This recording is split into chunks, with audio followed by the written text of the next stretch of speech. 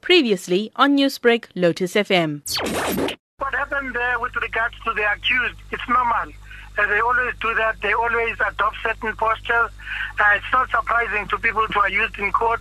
Of course, they have denied, but of course, the trial in the end will prove the state and the amount of work that the South African Police Service have undertaken, that we have the right people in the dock. This is a good case. I think the investigators have done remarkable work. Of course, when the Director of Public Prosecutions took the decision, he also instructed them to do and to follow up on further investigations, and this is why we cannot rule out further arrests. So some work still needs to be done. We are not there yet. So they have to follow up on extensive information. So there's no doubt, though, that they have a good case so far. And the kind of evidence, credible evidence that they bring.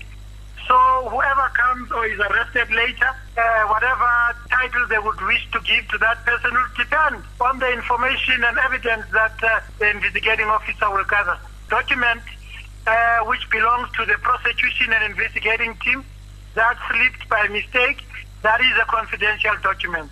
It's seeking to achieve what the team needs to do amongst themselves, so that at the appropriate time, when that work has been done, is added to the indictment. Newsbreak, Lotus FM, powered by SABC News.